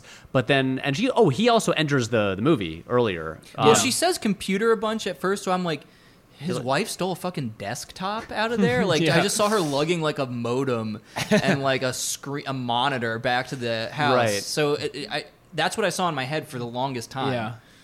And then I was like, because her dissertation's on it? Is that what she needs on there? Yeah. So, but she keeps wanting to get her computer back, and he's like, I can't find her. And he's like, they'll like talk on the phone, and he'll be like, I can't find it. And she's like, I know you have it. Right. He And- was lying. Right. He was, but it also seems that to me was a little odd that she just keeps being, despite him saying that it's not there, she's so convinced that it is there, and he's lying about it. And then he also shows up, and they just try to talk, and they don't really get along. And Michael Imperioli's there, and he's a professor type. He's got a turtleneck on. And he goes from 0 to 100 again, also really quickly, just showing Becky's horrible choice of anyone, just violent dudes. He's like, come on, you're being crazy. You're being fucking crazy. Like, he's just like, he turns it around. But don't lot of worry, violent men. We find out what messed her up in the past. But Yes. but then anyway, they're Yes, we they're do. by Michael Imperioli's house. Yeah. And I think she points out, like, oh, that's his house. Yeah. And then Casper is like, hey, let's get your computer back. Yeah. Grinning still. Yeah. Might I add? And again, and this could have been more of a character thing, where it's like he takes this crazy risk, and he's like, you wait out here, and I'll go in. And then he sneaks into the house, sneaks like around the kitchen island where Michael Imperioli and his wife are having an argument. Yep. Goes upstairs, Breaking and like he's looking Yeah. around. Anyway, finds. This was one thing that I liked it just because I was thinking, like, how does he, like, they might have laptops there. Like, how does he know which one it is? Mm-hmm. And then he gets into an office, and there's 2 laptops. And I kind of right. wanted him to just take them both. But then he takes them both, and he goes to the window and looks at her and is like, which one? She's like, it's the MacBook Pro. And then he, like, tosses it down to her, and then, anyway, he, like, runs out. And okay. This will be a semi-weird tangent, but it's connected. Okay. Another movie that has a pretty randomly placed heist sequence that is also computer related Okay. is the Nancy Meyers movie, Oh, no. The Intern, Okay. the one with Anne Hathaway and Robert De Niro, Right. which I think is actually pretty fun. And I'm not a Nancy Meyers fan, Okay. but it is likable, and De Niro is awake for a change. But there's a scene where, there's suddenly this heist scene in the middle of this movie that is kind of a romantic comedy, where people have to break into a house to delete an email, and the movie just turns into like this very like focused heist movie with like planning and like, you know, just with all the classic heist tropes. Right. And but they also really take advantage of that opportunity and like really go for it, and that scene is a lot of fun. And this does not do as much with it. This could have gone, especially because when you've got someone sneaking around inside a house, you've got so much you can play with in terms of like avoiding being seen, being heard, or making a sound, and the people in the house. They could have done a lot. It's just more. the island. I think It's just that. I think the movie wanted to have a scene that felt like a break from the dialogue, but at the same time they were still trying to be true to the like mumblecore aspect that they wanted to keep to Right. it. They- and then they so couldn't that have it limited them. radically They didn't switch want to do genres. anything so wild. Yeah. Where like everybody's laughing and whispering. So the conclusion here is, guys, don't watch Stuck Between Stations. Watch The Intern, the Nancy Meyers movie, because it's better. oh yeah. It's better than this. Here's what confused me was the conclusion of that scene, which fizzled out from what could have Yes, been the promise. no, that's what I wanted to really talk about. Oh, you wanna do it? No, keep going, because I'm just glad we're on the same page, because this threw me. Well, I hope we are on the same page. She gets the computer back, Yeah. and then because they've been having such a great time, I guess, for way too long in the movie, she just, it seems like just in a complete 180, just starts yelling at him about how he's like Fucking with her- irresponsible and fucking with her life, and Yeah. how like that was breaking an entry and blah blah blah. And so then like, that just took me by surprise, because I thought they were both like conspiratorially like, let's do it, let's Let's and get the computer out of the house. and then that Right. happens. She was like nervous. She She was like, Like, oh, right. oh yeah, maybe we should get it. Yeah. And then she's like, what the hell, dude? right. I mean, they she's clearly crazy they too. wanted they're like, oh, this is like the midpoint change, or like the end of the second act change, Right, where when they don't like suddenly- each other for a second. Right. And And it's like a literal second that they don't like each other. A Yeah. cop Yeah, car and- drives by and she goes, oh, I bet that's for us. Cue raucous laughter. And Yeah. they make up by walking towards each other in this another weird scene where I'm like, is one of them gonna like Pull out bite a the other's gun? lips off Oh, with or something. But I mean, Pull out a gun, just they like could have accomplished that. Francis Dollarhide style. I mean, I do understand that they wanted some sort of conflict to arise, and you Right. could definitely get that conflict out of this situation. And you know what would have made that happen much easier? If something actually bad had happened in the heist scene, like if Michael Imperioli had seen her, like had actually, like if there would be consequences from it, then yeah, you could see why she would be pissed at him. Yeah. And suddenly a conflict would arise. But the way it actually went is he just helped her out and everything went fine and she got her computer back. And problem was just solved. mad for a weird, quick moment. For a split second, understandably mad too, because she's worried that she's now going to get breaking and entering Understandably charges. mad if she hadn't and undermined holding her a piece previous of thefted property. Yeah. You know, I know what you're saying. Like, it's understandably mad, but still in a weird, strange world where she is behaving If she had oddly under the circumstances. which is just like it's just behavior written poorly, not written because like again, I'm so aware of the fact that you released this video about like I know. plot holes and stuff. And By the way, if you're listening to this maybe yesterday, you saw the video that we released called "Shut Up About Plot Holes." Yeah. Also, by the way, I think that just before we started recording, we've just reached the point where now people are starting to yell at me. Nice. And so I've actually been getting like lengthy responses That's from good.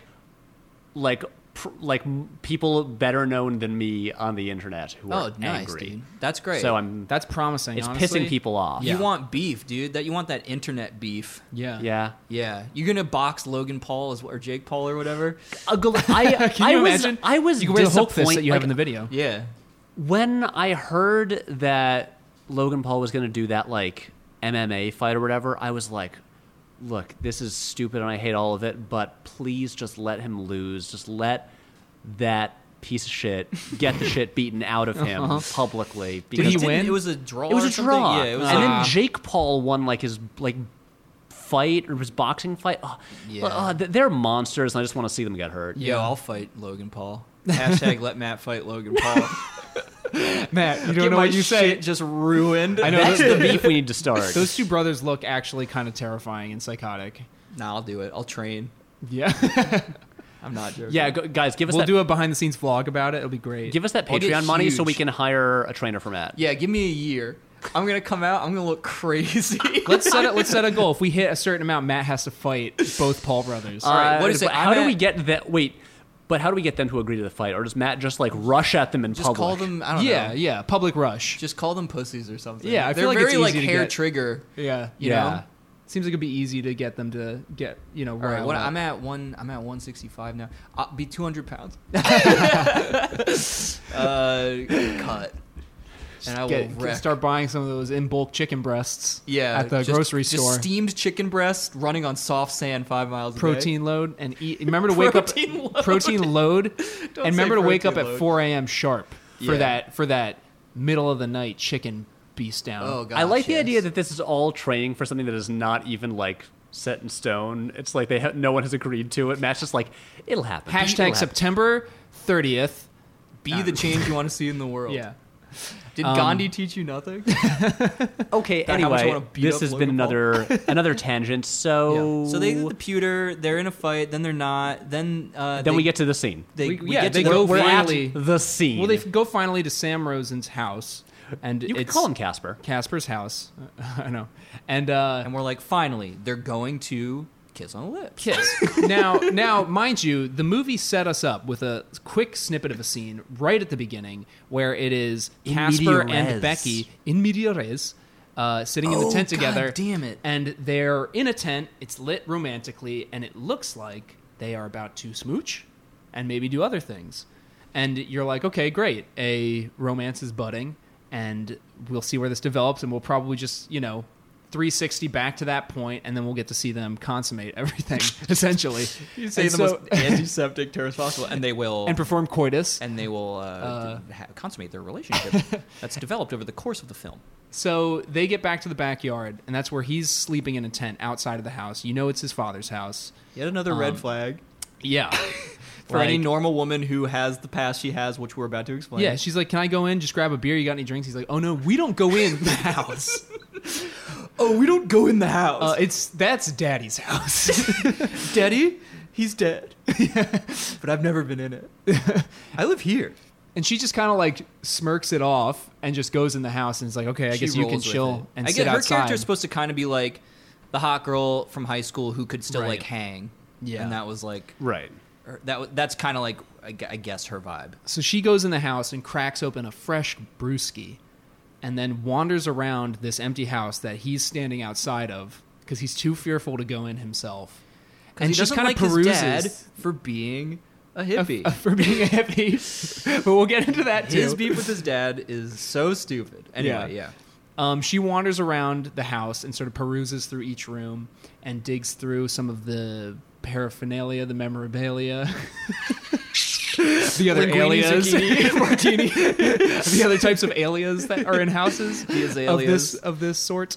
And she eventually finds some childhood photos of Casper that are adorable, and I don't know what he's doing, just like kid stuff. And she's just, I guess, coming to the realization of just more nuanced perspectives of this man this who many I've seen. pixels, more clear definition. Yeah, who's told me about some of his time in Afghanistan and all of this stuff. So now Also, she's- when is this movie set? Is it set in 2011?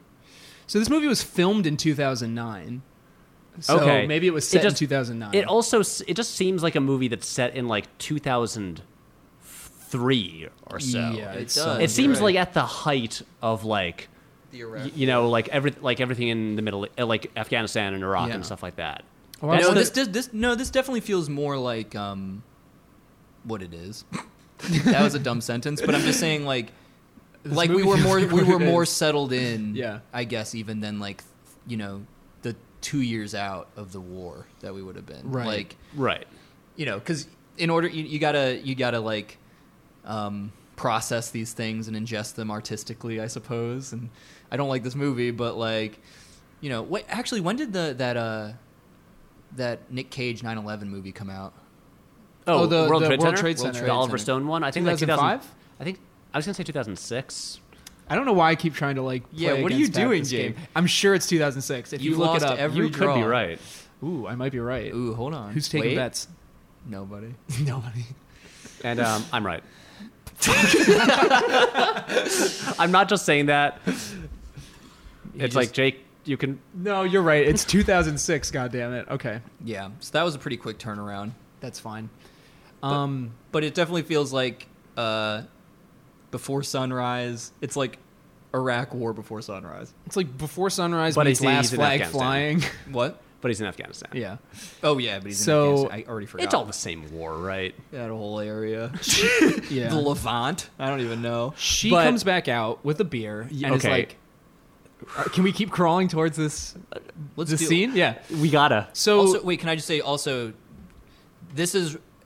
we do get the one scene that is sort of like the first initial like him unloading, where he describes his relationship with his father, which is important because he won't go in the dumb house that he Right. was given by his dad. Mm-hmm. And all I could glean from that, from whatever his principled refusal to enter the home of his hated father was that his dad didn't like that he was going to join the army, right. because he was like a sort of pacifist hippie photographer. Yeah, he was kind of what Patty's character was as a young man if he had grown up, Which is- pacifist. Which then makes me think like that's maybe why they were friends, is that they probably had like arty professor fathers or like parents in the art community or whatever. Yeah. Yeah. Because it's Minneapolis, it's a liberal place. Yeah, That's so true. and so that's it. Like I was just expecting so much more. It's like this dad that just kind of disapproved of the decision to go into the army, which sounds like A kind of a typical family kind of a dynamic normal, with a lot of like, that yeah, big like- decision. Right. It's not like this was this like really intense, like emotionally fraught relationship that And- lasted yeah, he's years. like- And he literally cannot step into the house for that reason. Right. Like it's this emotionally charged like scene of trauma. Now, And again, also, I think that maybe could have worked better if this took place over more time and was not all compressed into one night. right. Yeah. And so we see But they love Yeah. Before Sunrise so Oh, much. do they? And so we see basically why now he has this sort of odd distance from being able to step into the house. And Zoe Lister-Jones goes in and is now coming back out to talk to him about this. And here we are building up to the climactic scene of the movie because we're getting closer to the scene we saw at the beginning where they're sitting in the tent romantically. It's the double trauma scene where we get the double a trauma scene from my Zoe God. Lister-Jones's character. And we get a little bit more insight into Sam Rosen's history abroad. when he tries When- to one-up trauma her. Yeah. Okay, so we'll do hers Yeah. first because that was the douchiest part of this movie is that he literally just goes, "Oh, you thought that was bad?" And so we can talk a little bit about Zoe Lister-Jones, who I think is just trying to. I forget what prompts her to bring up her. He's talking about his dad. He's talking about his dad, and then how Or no, does no, no, that no. connect You though know to what what he's talking she about? then brings up? He's sort of like, Like who she was in high school. yeah, because he is Yeah. he is an unlikable guy. I Right. don't like Sam Rosen. Yeah. Yeah, I don't like Casper. He's not smooth. There's no reason this clearly like. He's no Ethan Hawke. Oh God, no. Charming, raspy voiced Ethan Hawke. But so he's like, he basically just says something like after complaining about his dad, which in a way that didn't endear me to him either. Yeah. Where he's like, so you were like so hot in high Right. school. It must have sucked to have everyone wanting to jump your bones. And he says That's jump what he your says. bones, which Ugh. sucks. It's already And a so- shitty turn and of then- phrase. So he says that, and then she, in what is almost kind of like an understandable, like maybe trying to put him in his place or like give some perspective to what that actually means in like the lived world, Yeah. tells this story where she went backpacking in South America with a friend. They Go hitched on. a ride to a neighboring town because there was no transit, and we all know the rule: cash, grass, or ass. No rides free. Oh, God. So anyway, they pull over to the side of the road before they get there. There's two guys, And They she's take there with her friend from high Megan or school. Marie or something. Yeah. Right. Just a friend. And then they have a knife and they're like, "Time to pay for your ride." And obviously, but they want her friend. Right.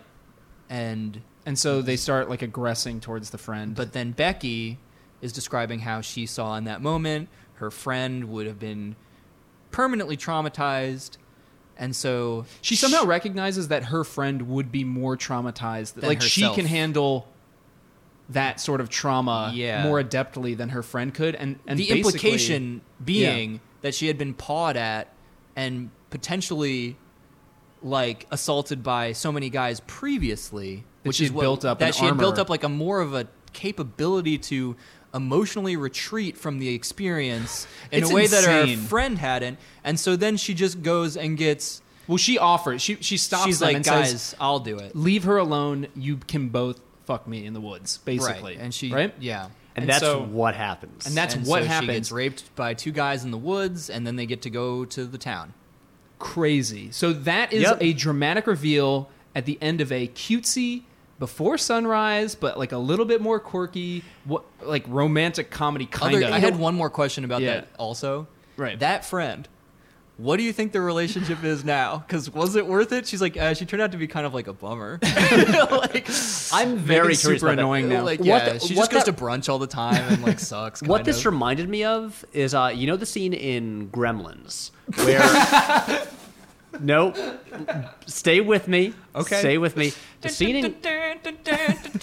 in Gremlins where Phoebe Cates tells the story about when her father dressed as Santa Claus And died. and got tried to go to the chimney and yeah. got stuck in the chimney and died. Yeah. and that's why That she hates is Christmas. truly and awful. that is this super dark story. I mean, the story that like makes the whole movie much darker and is a big tonal shift from what came before. Right. But it also works because that movie just has like it puts it up like early on in the movie to like kind of keep you on your toes. So you're like, whoa, okay, this movie can like get into like surprisingly dark The territory. Gremlins might say the F word twice. Yeah. Well, Gremlins was scary. Also, It was the, scary. and I don't know if you know about the original script for Gremlins, which hilariously was written by Chris Columbus, who went on to direct the Home Alone movies, Chris Columbus, and Mrs. sorry. Doubtfire, and the first two Harry Potter movies. But the original, there's a scene in the original Gremlins script where the main character, played by Zach Galligan, arrives home. And the gremlin at the top of the stairs throws his mother's severed head down at him. Oh my god! Damn. Gremlins Damn, was going to dude. be an R-rated movie, and Way it's more not. badass. But Quite anyway, a shame. but I bring it up because there's that moment where one of the main characters tells this story about her past that is like shockingly dark. That like it kind of comes out of nowhere, but there it's wielded for a very specific reason, to have like a very specific effect on the tone and the audience. Right. And here, I think it is not wielded with the same kind of grace that Joe Dante has. And instead of all of a sudden we go from the grace of Joe Dante, which is again crazy to say, but you know, But in this context, it makes logical sense. Yeah. Look, I love Joe Dante. anyone who's seen Gremlins 2 knows that Joe Dante knows what he's doing. He's a graceful man. yeah. Yeah. But he put the Hulkster in a movie. And look, That's right. you know, Becky. One of the Gremlins was a salad.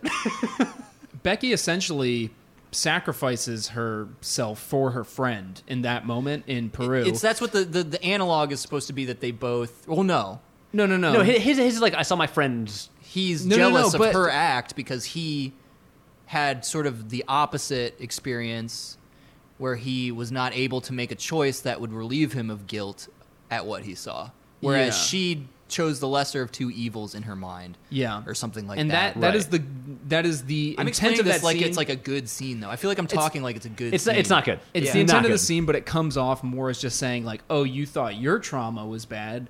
Let me tell you a little something Yeah, that also Casper's happened to like- me." He tells a After- I was in the traumatic war zone story. No, but he literally, she like finishes that, and there's like this pause where she's like, and we came back and we got to town, and I knew I couldn't live with myself if I let my friend see that, and I knew I could live with that. Yeah. And they sat there, and then he's like, I saw my friend get blown up. That is what happened. Literally, And not even a moment to ask her follow-up questions about how she's feeling. Yeah, no or- further or questions, just like, commiserate and how terrible that situation that's was. crazy. Yeah. I saw my friend get blown up, though, as well, so it's like we're the same. It's like apples and oranges, dog. Like, come on. Yeah, Um, I just. So he then was, This is like- not the movie to like do that. no.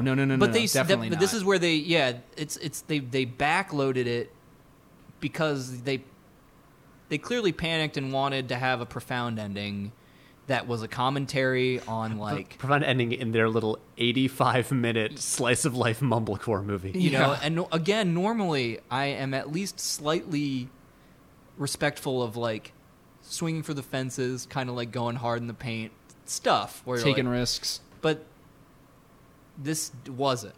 This was felt like a desperate flail at creating some sort of meaning to have you feel like you watched something of substance. Yeah. That was also like a ham-fisted commentary on like how we're all just people, man. Dude, I mean, he tells her his follow-up trauma story about how he saw his friend Gino explode, and then watching, you know, his remains get scraped off of the streets. Right, like gore You know, afterwards. showering down in a mist. And then the big, profound, like, shared lesson that they both say is This like, is- everybody just, like, wants to be something, you know? that And we were- had me screaming at the screen. Me and Matt were laughing so hard at the end because honestly, it was like I Come With the Rain. We were so pummeled down by just the sheer despair of the two stories that these people had to tell and just how weird. and then their big takeaway, was just everybody like kind of wants to like be, you know, something. something.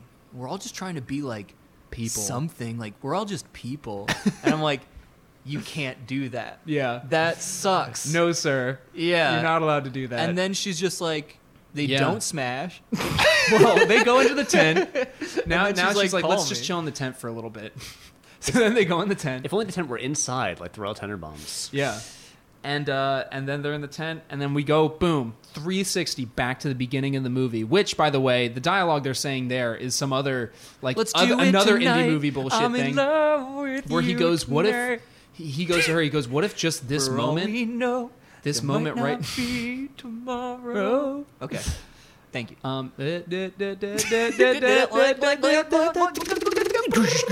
I wish that happened. Yeah. Smashing. Just the hardest fucking you've ever seen. Just like I'm gonna shoot. I was imagining that and song he's just coming like in. seeing guns in his flashbacks, just like PTSD flashbacks, and he's coming. Ryuichi Sakamoto plays in the background. I'm gonna shoot so It hard. still sounds better. It does. Well, I mean that ending rocks, and we did rewrite it and make it good. And we're gonna call the movie Babel. That's why the Torby brothers are going to be the next Coen brothers. we write a movie called Babel. It's just It's called Babel, but it's spelled Babble because they said nothing the whole movie. so in the tent. I can't remember what happens after this. They're done. No, they're in That's the tent, it. and he says basically a indie speech that's similar to like every other indie movie that's been out there, where he just goes, "What if this moment is all we have?" And then she goes, "You know what? Call me when you get back from Afghanistan." And she gets out of the tent and leaves, and they sort of smile knowingly at each other. I'm not sure we mentioned this. Yeah. He's going to go Right. back to Afghanistan the next day.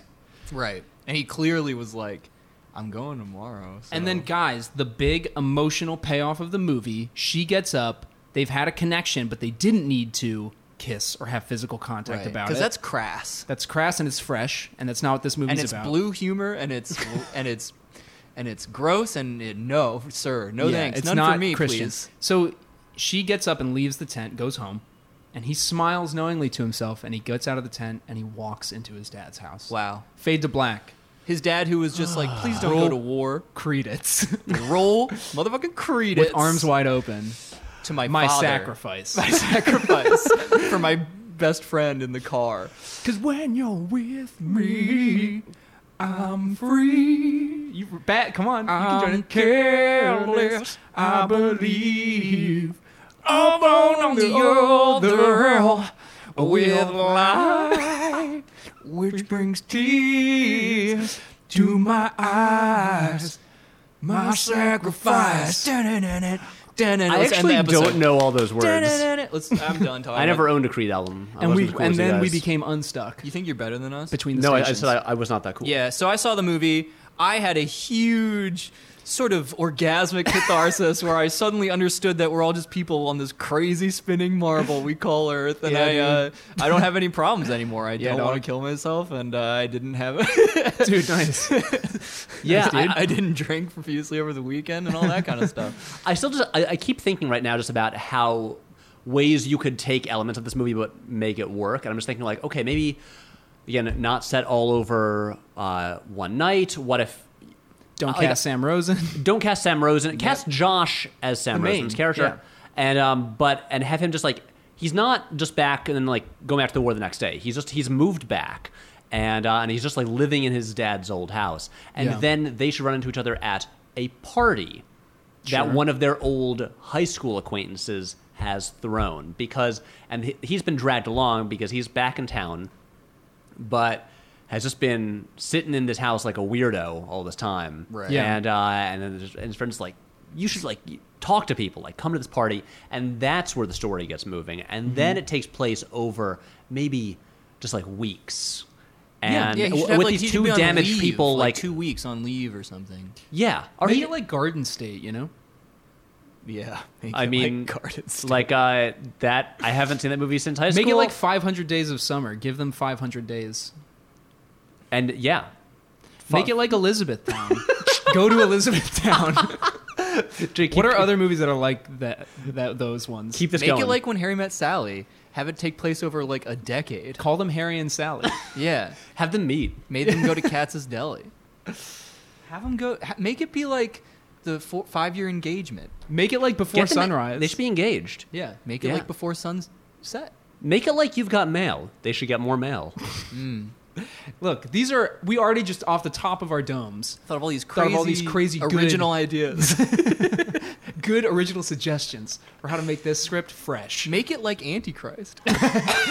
Smash his dick with a giant cinder block. Yeah. Well, have her cut her clit off with a pair of garden shears. Have a fox say Chaos Reigns. The thing that I kept thinking of, like as we're I mean, getting that's into like what the war is, really. when we got into the trauma part, like with them talking about their traumas, I was just like, oh wait, this is just sounding like Manchester by the Sea now. Yeah. And it sounds like it kind of wants to be that, and it's like you can't be Manchester by the Sea and Before Sunrise. You can't have both. Screenwriting 101.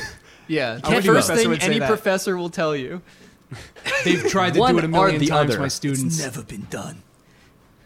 And then maybe that was it. Maybe Sam Rosen was like, I can do them both. Yeah, I don't Even even though know what Manchester by this the Sea other hadn't been movie made. is, He but I'm flew so close to the sun with wings made of wax. So, guys, any other thoughts on Stuck Between Stations? No, don't watch it. How much longer must we be stuck in the station? Well, let's of the unstuck movie? ourselves. Yeah, please. Which way, Western man? So, I don't have a heart on, but a very, very mild one. Just respect for Josh when Yo, it comes all to respect for helping Josh. his friends out and doing this little movie that honestly he's better than. Yeah. This is one of those movies where I also don't have a heart on, but I would be. It would be one of those things where, like, because of Josh, I would like apologize before I said I was too tired, and then I went to sleep. Yeah. Jake, any profound final thoughts? No. You know what? Look, I came up with the main message of that dialogue. Then we all just want to be something. It's one of those things where it's so all encompassing. Everybody wants to be something that it renders it so unprofound. It's almost We were saying disconcerting. we were saying it's like the movie equivalent of All Lives Matter as a Yeah. slogan. You know, it's just like, well, It's yeah. so universally acceptable like there's no one that can disagree with that statement because it almost doesn't mean anything. right, and you've neutralized any sort of efficacy to change. It's like there's a million indie movies like that out there where there's the one scene in the movie where you have a sort of listless and privileged protagonist drifting around, and then they always have to say a fucking line in the movie, and the line always starts with the word sometimes. And they go, sometimes life just moves in all kinds of wild movements. And you're like, that's, I guess, the theme of the movie. Great indie movie, thank you. And it's that sort of like vibe to certain indie movies that can veer me towards complete hatred of the movie. Yeah, Which is what happened I mean, to me I'm here. certainly also. I came of film watching age, sort of at the peak of like the indie movie aesthetic and plot line. Yeah. So that I, in particular, and I'm sure tons of people do as well, but especially I feel like people around our age, like, have such a taste aversion to it at this point. To like Yeah. in quotes indie movie. Yes, Yeah. what that meant in the early aughts. I will say so. Last little things I want to say about this. Yeah. I think the movie's biggest crime is that Josh does not get the "and" in the billing. It should be the cast should've. and Josh Hartnett. Yeah. This is such an "and." He's the biggest star in the movie. He has a plays maybe the most memorable character. He shows up for 2 scenes. That is the kind of role that gets the "and." Yep. And he's not that. You've been cheated out of it, Josh. He's 4th billed, and there's one person billed after him, and that's the Yeah. cast. And it's like, why? I was watching the credits being like, this has got to be and Josh Hartnett. Yeah. Come on. If he's not the first 2, he's got to be that. It'd be funny if he got and introducing for some reason. I mean, Joshua. the best credit Yeah. in recent film history is Logan Lucky having and introducing Daniel Craig as Joe Bang.